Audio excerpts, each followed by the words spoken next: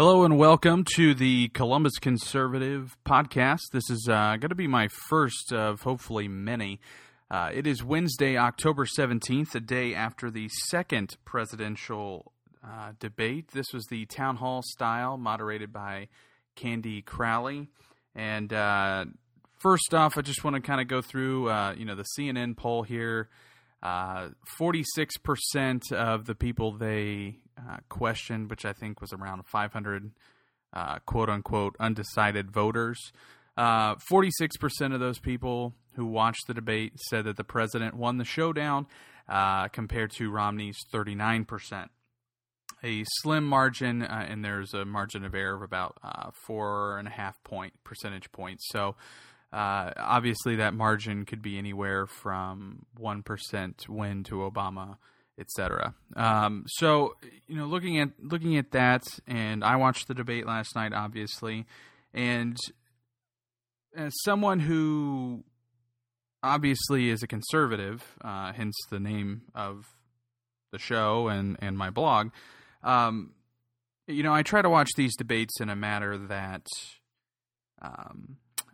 I'm less skewed. I try. It's difficult, but I try. And it's difficult because of the lies that are spoken so often by the president. And we're going to get into that today. I want to go through a couple topics that I feel like either Romney missed the ball on or the president just straight out lied on.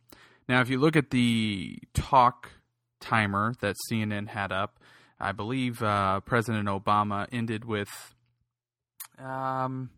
either 4 or 5 minutes more than Romney. And I think if you take that away and give them equal talking time, and if Candy Crowley would have allowed Mitt Romney to actually respond to some of the lies that Obama was saying, that poll would have been a little bit closer.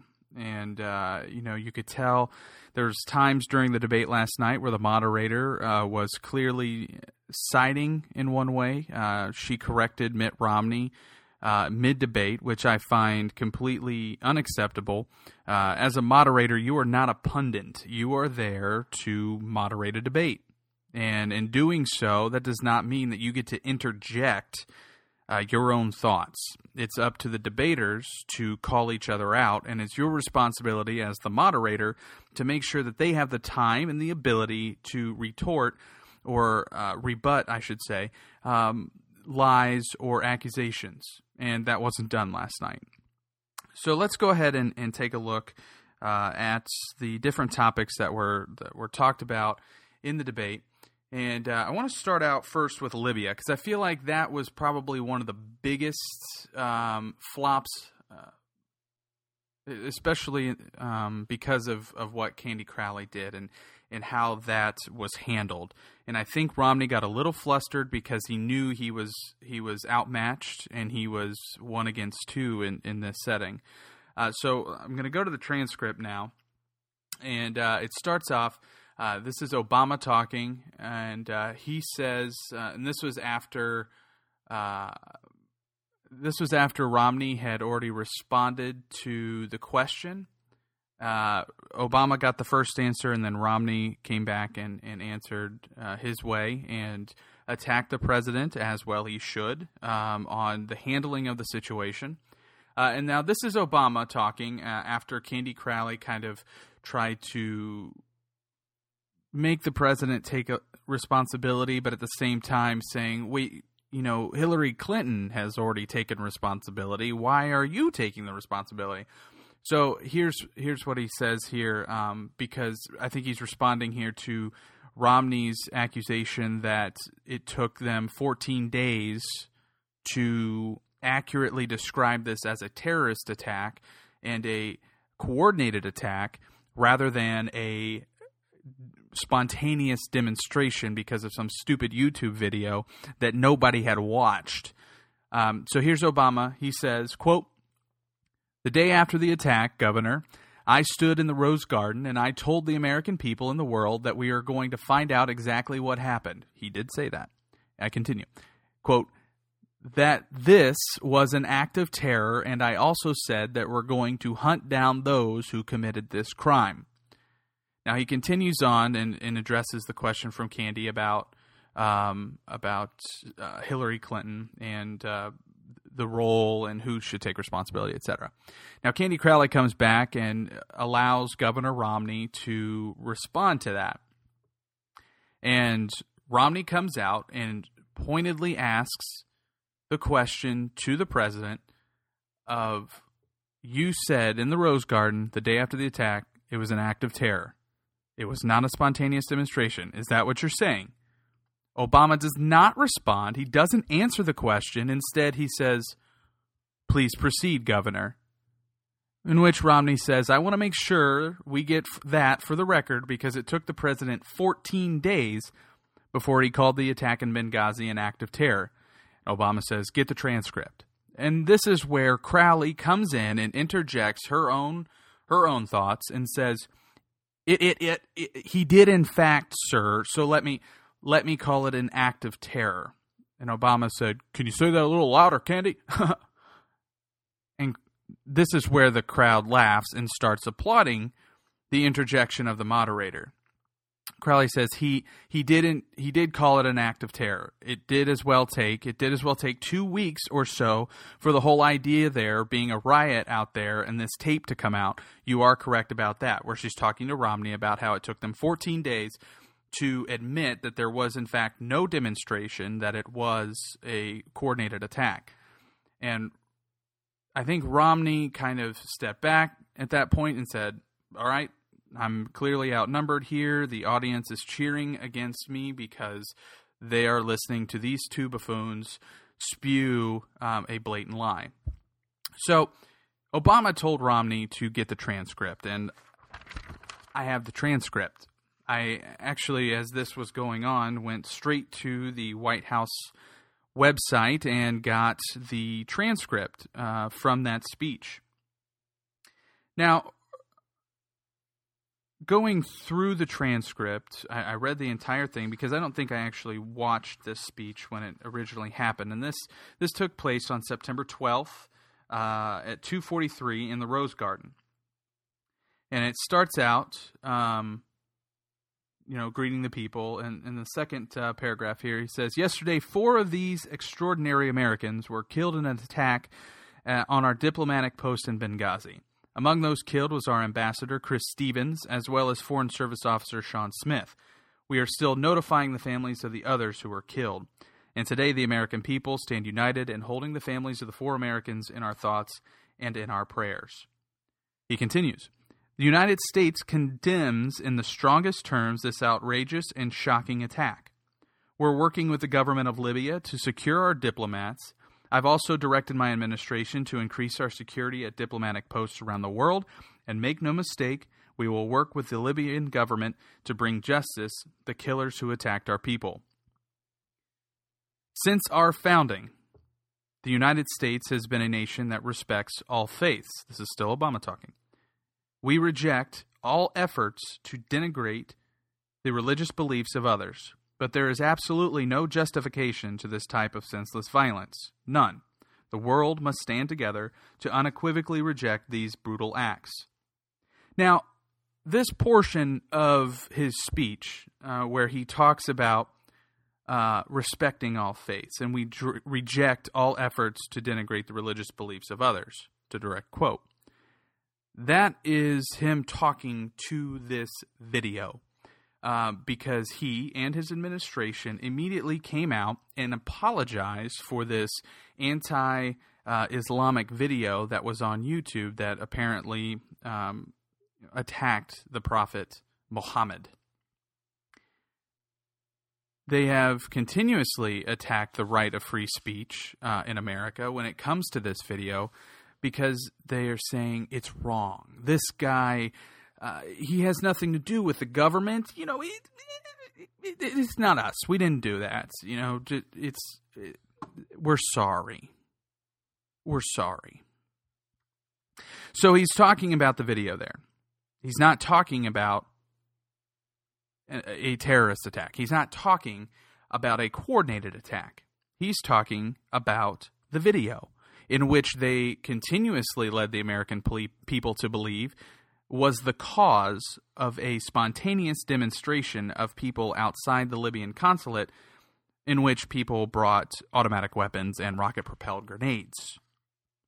Because we all know when we spontaneously protest something, we just go to our gun cabinet and think, oh, I'm going to bring my RPG today. So moving on down further into the speech,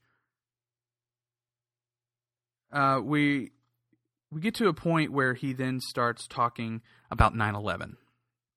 And granted, this is a 5-minute speech, and I think when he gets to this, we're about 3 minutes in. And here's Obama. Of course, yesterday was already a painful day for our nation as we marked the solemn memory of the 9/11 attacks.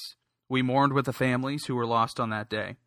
I visited the graves of troops who made the ultimate sacrifice in Iraq and Afghanistan at the hallowed grounds of Arlington Cemetery and had the opportunity to say thank you and visit some of our wounded warriors at Walter Reed. And then last night, we learned the news of this attack in Benghazi. As Americans, let us never, ever forget that our freedom is only sustained because there are people who are willing to fight for it, to stand up for it, and in some cases lay down their lives for it.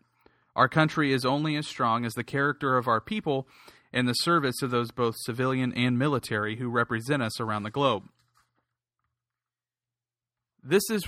He continues here, and this is where the, quote, act of terror comes in. He says, no acts of terror will ever shake the resolve of this great nation, alter that character, or eclipse the light of the values that we stand for. Today we mourn 4 more Americans who represent the very best of the United States of America. We will not waver in our commitment to see that justice is done for this terrible act, and make no mistake, justice will be done. But we also know that the lives of these Americans stand in stark contrast to those of their attackers. These 4 Americans stood up for freedom and human dignity. They should give every American great pride in the country that they served, in the hope that our flag represents to people around the globe who also yearn to live in freedom and with dignity. Now, when he says no acts of terror will ever shake the resolve of this great nation, he is not specifically referring to the attack in Benghazi. Now, the left is going to say, well, that's what he meant. But it's rhetoric. It's not specifically saying these attacks in Benghazi on our consulate in which our ambassador was murdered was a terrorist act. It's not saying that this attack in Libya was an act of terror. He's compiling all the acts of terror in this statement, including 9/11, 2001. Now, it's very important to understand that because throughout this speech, he doesn't address the cause of this. And we now know through the Senate hearings that at this time, they had enough information to know that this was not an organized demonstration, that it was in fact an act of terror. Yet, earlier in the speech, they're talking about how this YouTube video denigrates the religious beliefs of someone else. So, after the speech, or after the debate last night, Candy Crowley came out and said, I probably shouldn't have done that, but, the governor was correct in how it took the president and the administration 14 days before they admitted that this was not, in fact, a demonstration, but an act of terror. She said that after the debate, at which point most people had changed the channel to something not debate. It should have never happened, and I hope and I'm sure that the debate council or whoever sets the debates up will not be going back to Candy Crowley in the future. A lot of people put down Jim Lehrer for his first debate moderation, and right now he's looking really good. He did a great job compared to these other people. Jim Lehrer let them talk. He kind of let the format go a little bit, and yes, he was interrupted, but Candy Crowley was interrupted a lot last night, and there was a lot of talking over, and not a whole lot got accomplished. And I think that's why the polls showed that this was a tie, more or less, because Obama got to speak a lot longer than Romney did, and in his extended speaking time, he got to say a lot of things that weren't true, and Candy Crowley didn't allow Mitt Romney to address how untrue they were. So going into now some other falsities that were spewed here. First, we're gonna go into immigration and the Arizona law, and I believe that was Senate Bill 1070 in Arizona. Obama said during his portion to talk about the question, which was regarding immigration, legal and illegal. Obama says about Governor Romney, he says, he called the Arizona law a model for the nation. Part of the Arizona law said that law enforcement officers could stop folks because they suspected maybe they looked like they might be undocumented workers and check their papers. You know what? If my daughter or yours looks to somebody like they're not a citizen, I don't want to empower somebody like that. Now, Obama, playing the race card here clearly, missed the actual law, because nowhere in the law does it say that law enforcement officers could stop folks because they suspected maybe they look like they might be undocumented workers. Doesn't say that at all. A lot of the people against the law said is that it could lead to something like that. But the law says, and I'm quoting directly from Arizona Senate Bill 1070, Section B, for any lawful contact made by a law enforcement official or agency of this state or a county, city, town, or other political subdivision of this state where reasonable suspicion exists that the person is an alien who is unlawfully present in the United States, a reasonable attempt shall be made, when practicable, to determine the immigration status of the person. The person's immigration status shall be verified with the federal government pursuant to 8 United States Code, Section 1373C. Now let me go back and read the beginning of that, because I wanted to make sure that we read that entire section. Let's go back to the beginning and read this. For any lawful contact made by a law enforcement official or agency, city, county, state, etc. For any lawful contact made by that law enforcement officer. That's the key. A lawful contact made by a law enforcement officer includes pulling someone over for speeding, breaking and entering, arresting somebody for that, pulling somebody over for a seatbelt violation. Those are lawful contacts made by law enforcement officials.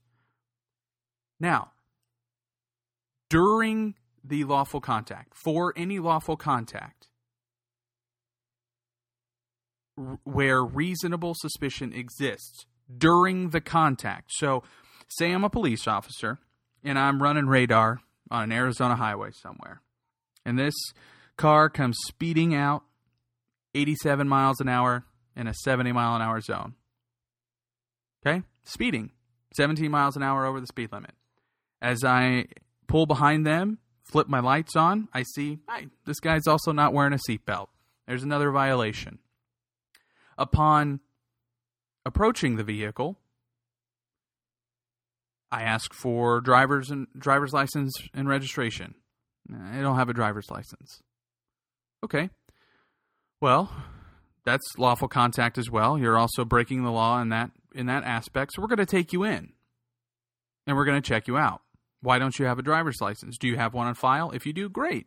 If you don't, well, we have a question now. Why don't you have a driver's license? You see, the police officer didn't pull this person over because they may have been Hispanic or Asian or black. He pulled the person over because they were speeding. That was a lawful contact. Now, again, what a lot of people say is that this law could lead to racial profiling. It could lead to that. But then again, racial profiling exists everywhere, doesn't it? I mean, it doesn't just happen in Arizona because of immigration. I mean, it happens all over the place. It shouldn't, but it does. So, Obama says this law allows for people to get arrested or have their papers checked if they look like they could be an alien. And that's not true. And Romney did a good job of countering that and saying, I didn't say that I agreed with that, but he should have said, because that doesn't exist in the law. But he did say he agreed in the E-Verify checking for employers. And then, of course, Obama comes back. Well, the guy who wrote the law, he's the one advising Romney on immigration.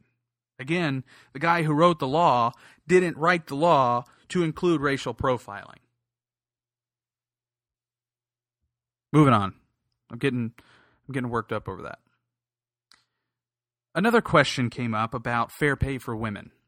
And I feel I was so frustrated because I'm like, come on, Romney, you got a great statistic here that you could call the president on, but he didn't. He missed it, and I don't know if that was strategy or maybe he just didn't have this information.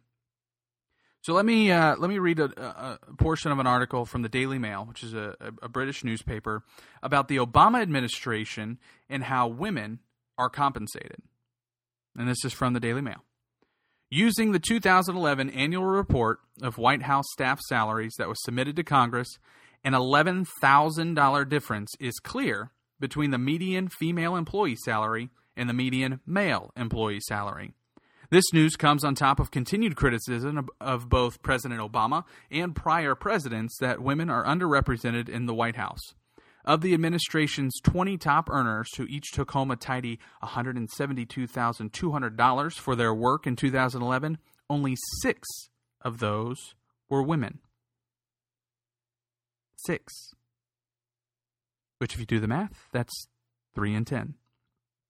The hefty salaries of those 6 women are not the norm. However, as the median salary for women in the White House is $60,000, which is 18% less than their male peers whose median salary was $71,000. This is not the first time that a pay disparity has been present in Mr. Obama's White House, as it started as soon as his time in office did. In 2009, women made 89 cents for every dollar that men made in the People's House. On average, that came out to $9,390 less. So in 2009, the average was $9,390 less. In 2011, it's $11,000. Now, the difference here, and this is mathematics and all kinds of crazy stuff that I once understood when I was in high school, and I actually liked math. But because I believe that one number took the median salary and the other one took the mean. Median mean. They mean different things. I'm not going to get into that. The bottom line is that Romney missed a key opportunity here to hit the president on what he has done the last 4 years when it comes to equal pay for women. Now, I am a man, obviously.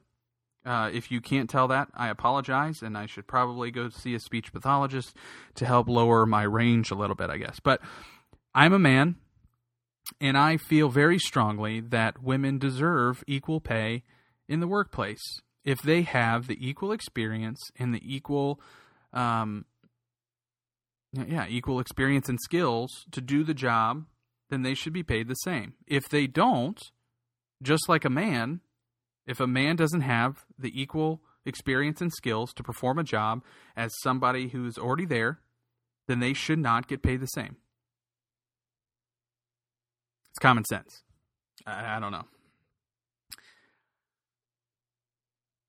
So that was Obama and women. Now we've covered Libya, the Arizona law, Obama and women. Now the auto bailout. Last weekend, President Obama gave a speech about the auto industry and how he saved it, how he came came down from the clouds and saved and lifted up Detroit and created a better place. Have you seen the stuff coming out of Detroit? The police department there, actually the police union, I should say, is putting out posters that say, "Enter Detroit at your own risk. It is a war zone." Granted, this is the union for the police department trying to, make it seem, they need to stop the cuts, which is, probably true. We want to protect the people of Detroit, but if they're cutting positions and stuff, well, that's probably not the best thing. So let's go through a timeline of the auto bailout real quick, real fast here. So let's see here. I believe it was December 19th, 2008. The Treasury announces that it will make loans to General Motors and Chrysler to prevent bankruptcy. Okay? December 19th, 2008. 2009, January 15th, 2009, a little over a month after the auto bailout was announced. The Senate voted to release the second half of the bailout funds. I apologize. That's separate. That's actually that's part of the bank bailouts. Okay, December 19th, 2008. Auto bailout announced that they're going to make loans to General Motors and Chrysler to prevent bankruptcy. Then we continue down into March. Is it March of 2008? Or I'm sorry, 2009? April 2009. April 30th, 2009. Chrysler files for bankruptcy protection. And as part of their restructuring, the Treasury Department agrees to loan Chrysler up to $8 billion more. And the Treasury will get an 8% stake in the company. Move on now to June. June 1st, 2009, GM files for bankruptcy protection. As part of their restructuring, the U.S. government agrees to provide the company up to $30.1 billion more. In exchange, the U.S. will receive a 60% stake in the company when it emerges from bankruptcy. President Obama didn't bail out GM. It was the policies and the money set forth by the Bush administration that bailed out bailed out Detroit, if you will. Now, when Bush did this, a lot of conservatives, myself, I won't say included because I don't think I was really paying that much attention at that time. A lot of conservatives were against that. A lot of conservatives, Mitt Romney included, said we need to let these companies do this on their own. Bankruptcy, Chapter 11 bankruptcy, from what I understand, I'm not a banker, I'm not claiming to be an expert on this at all, but from what I understand, Chapter 11 bankruptcy gives you the ability to restructure your company using your own guidelines, setting forth a plan to get back on your feet. By the American government stepping in and saying, we're not going to let you do that, we're going to give you money to help you out. That's where it was wrong. And the bailouts continued as this bankruptcy cycle also continued. Now, do I think that GM and Chrysler could have gone into Chapter 11 bankruptcy, restructured themselves, and come back as strong as they were at the time before the bankruptcy? I do. And I also feel very strongly that the unions that are involved in the auto industry and manufacturing industries in Detroit are what caused that ultimate bankruptcy. And the reason I feel that way is because these unions are constantly negotiating for more money, more money, more money. The people that work on these lines are getting paid a lot of money for what they do, and as I'm sure they probably should. But they're constantly asking for more money for people who maybe don't really deserve it, who haven't had the background or the history to be able to deserve that raise. Well, then these cars either start costing more, or the quality of the cars drops because they have to cut somewhere so they can pay these employees. I don't think it has anything to do with the lack of cars being bought or the fact that these car companies from Japan and Germany and all that are coming in with better made cars. Well, they are coming in with better made cars. The Toyota vehicle and a Honda vehicle. Now, granted, Hondas are made here in Ohio. A lot of their parts do come from Japan. But Toyota and Honda cars are much more reliable. My wife and I drive Hondas because her father works for Honda, and he knows how to fix Hondas if anything ever goes wrong on them. Her car, when we got married, had over 250,000 miles on it and continued to be a very reliable car. When we had our son, actually, I think before that, we kind of switched and moved up a couple years in model on it. But these cars are more reliable. Is it because that they take more time on developing them or put more effort into making them reliable? Probably. I've had American-made cars in the past. I think I had a couple Fords, and they had some issues. Now, all cars have issues, and that's not really the point of this. But the point of this is the fact that Obama did not originate the GM bailout. So every time that he says, "Oh, I bailed out Detroit," no, you didn't. Bush did. You shouldn't have, but he did. But you kept making it worse. You kept pouring money in to these companies, taxpayer dollars into these companies. And what's happening? Well, GM's about to go bankrupt again. It's not working. These policies aren't working. And I think Romney did a good job on trying to support himself on his stand on Detroit. But I think overall, the American people need to realize that it's not just Detroit. It's not just GM. It's these green energy jobs, the Solyndras out there that they're dumping all of these taxpayer dollars into, and we don't have that money. And what it really boils down to, the overall bottom line here, is that if you and your family try to survive on no budget, which this administration, what this administration has done over the past 4 years, no budget, your family will crumble. If you don't have a budget and you just spend willy-nilly on whatever you want to spend it on, you're going to lose everything. Because eventually, you're going to not be able to make that house payment. You're eventually not going to be able to make that car payment. And when you lose your house, you got to live out of your car. And when you can't make your car payment, you lose your car. And when you lose your car, you can't work because you can't get there.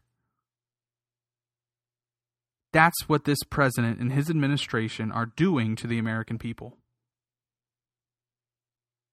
It can't stand. We can't survive 4 more years of this. We just can't do it. Look, I'm 26 years old. I started paying attention to politics probably about 5 years ago, when I really started paying attention to what was going on out there. And I really think that my generation is starting to listen more. Granted, a lot of my generation was involved in Occupy Wall Street, and maybe you're listening to the wrong people, but we're listening. And we know that when we're being lied to. And I hope and I pray that as we move into November, that my generation and the new generation that's coming in and voting for the first time don't do what happened in 2008 and vote for somebody because it's cool or because it's different. Actually, I do want people to vote for somebody because it's different, and I want them to vote for Mitt Romney because he's different. He's not Obama. He doesn't have these socialist and Marxist policies. He doesn't want to spread the wealth around. Here's the thing. Last night's debate, the VP debate, and the first debate are examples of how Mitt Romney has a grasp on what to do to get America back on track. President Obama in 2008 made promises to get America back on track. And he even said, in his own words, if I don't have the economy turned around in 3 years, it's going to be a one-term proposition. Well, it's time that we hold him to that. He failed miserably. He had the opportunity to make good on those promises. He had a Democratic-controlled Senate and House for his first 2 years, and instead of creating jobs and fixing the economy and lowering our deficit, what does he do? He makes it worse. He digs that hole deeper and pushes through health care. I mean, that doesn't make any sense. You know, obviously you had an agenda that you wanted to get this health care pushed through, but people were facing the largest tax increase in American history just over the horizon. Because if this president is allowed 4 more years of these failed policies, we're all going to be in a lot of trouble. Not just the middle class, everybody. I encourage you to go to my blog. It's columbusconservative.wordpress.com. I'm working on getting a better and easier domain name, sorry. But I need some sponsors. So if you know anybody out there who may be willing to help us out a little bit here, we're working on also getting some more contributors to help write for the blog. And we're looking to kind of build this a little bit. So if you know somebody who may be interested and likes what I have to say and the posts that I have put up so far, have them get in touch with us. There's a Contact Us tab there. You can email us at columbusconservative@yahoo.com. Again, visit our blog. Take a look at some of the articles up there. I'm hoping to get some more up in the coming days about all this, but visit us there. And let me know what you think. You know, this is the first time I've done this. I'm doing this solo. So let me know what you think. Things that should change, etc. And I also urge you that if you're a praying person, to pray. I've decided this week that I'm going to kind of change a direction that I've kind of become a part of and not trusting God enough. And, I'm going to try one of these days to fast for 24 hours and just pray. And I hope I can accomplish it because I like to eat and I don't like water. So it's going to be difficult. And if I'm focusing solely on reading my Bible and praying and drinking water, I have a feeling that I may get bored. And when I get bored, I like to eat and I can't eat when I'm fasting. So it's going to be a very stressful day, I think, for my wife more than me, but because she's going to have to put up with me. But I thank you for listening through all of this. I apologize for the length. In fact, I'm not even watching the timer on this. Oh, we're at about 38 minutes, so that's all right. That's not too bad. But again, thank you for listening. Please leave me any feedback that you may have.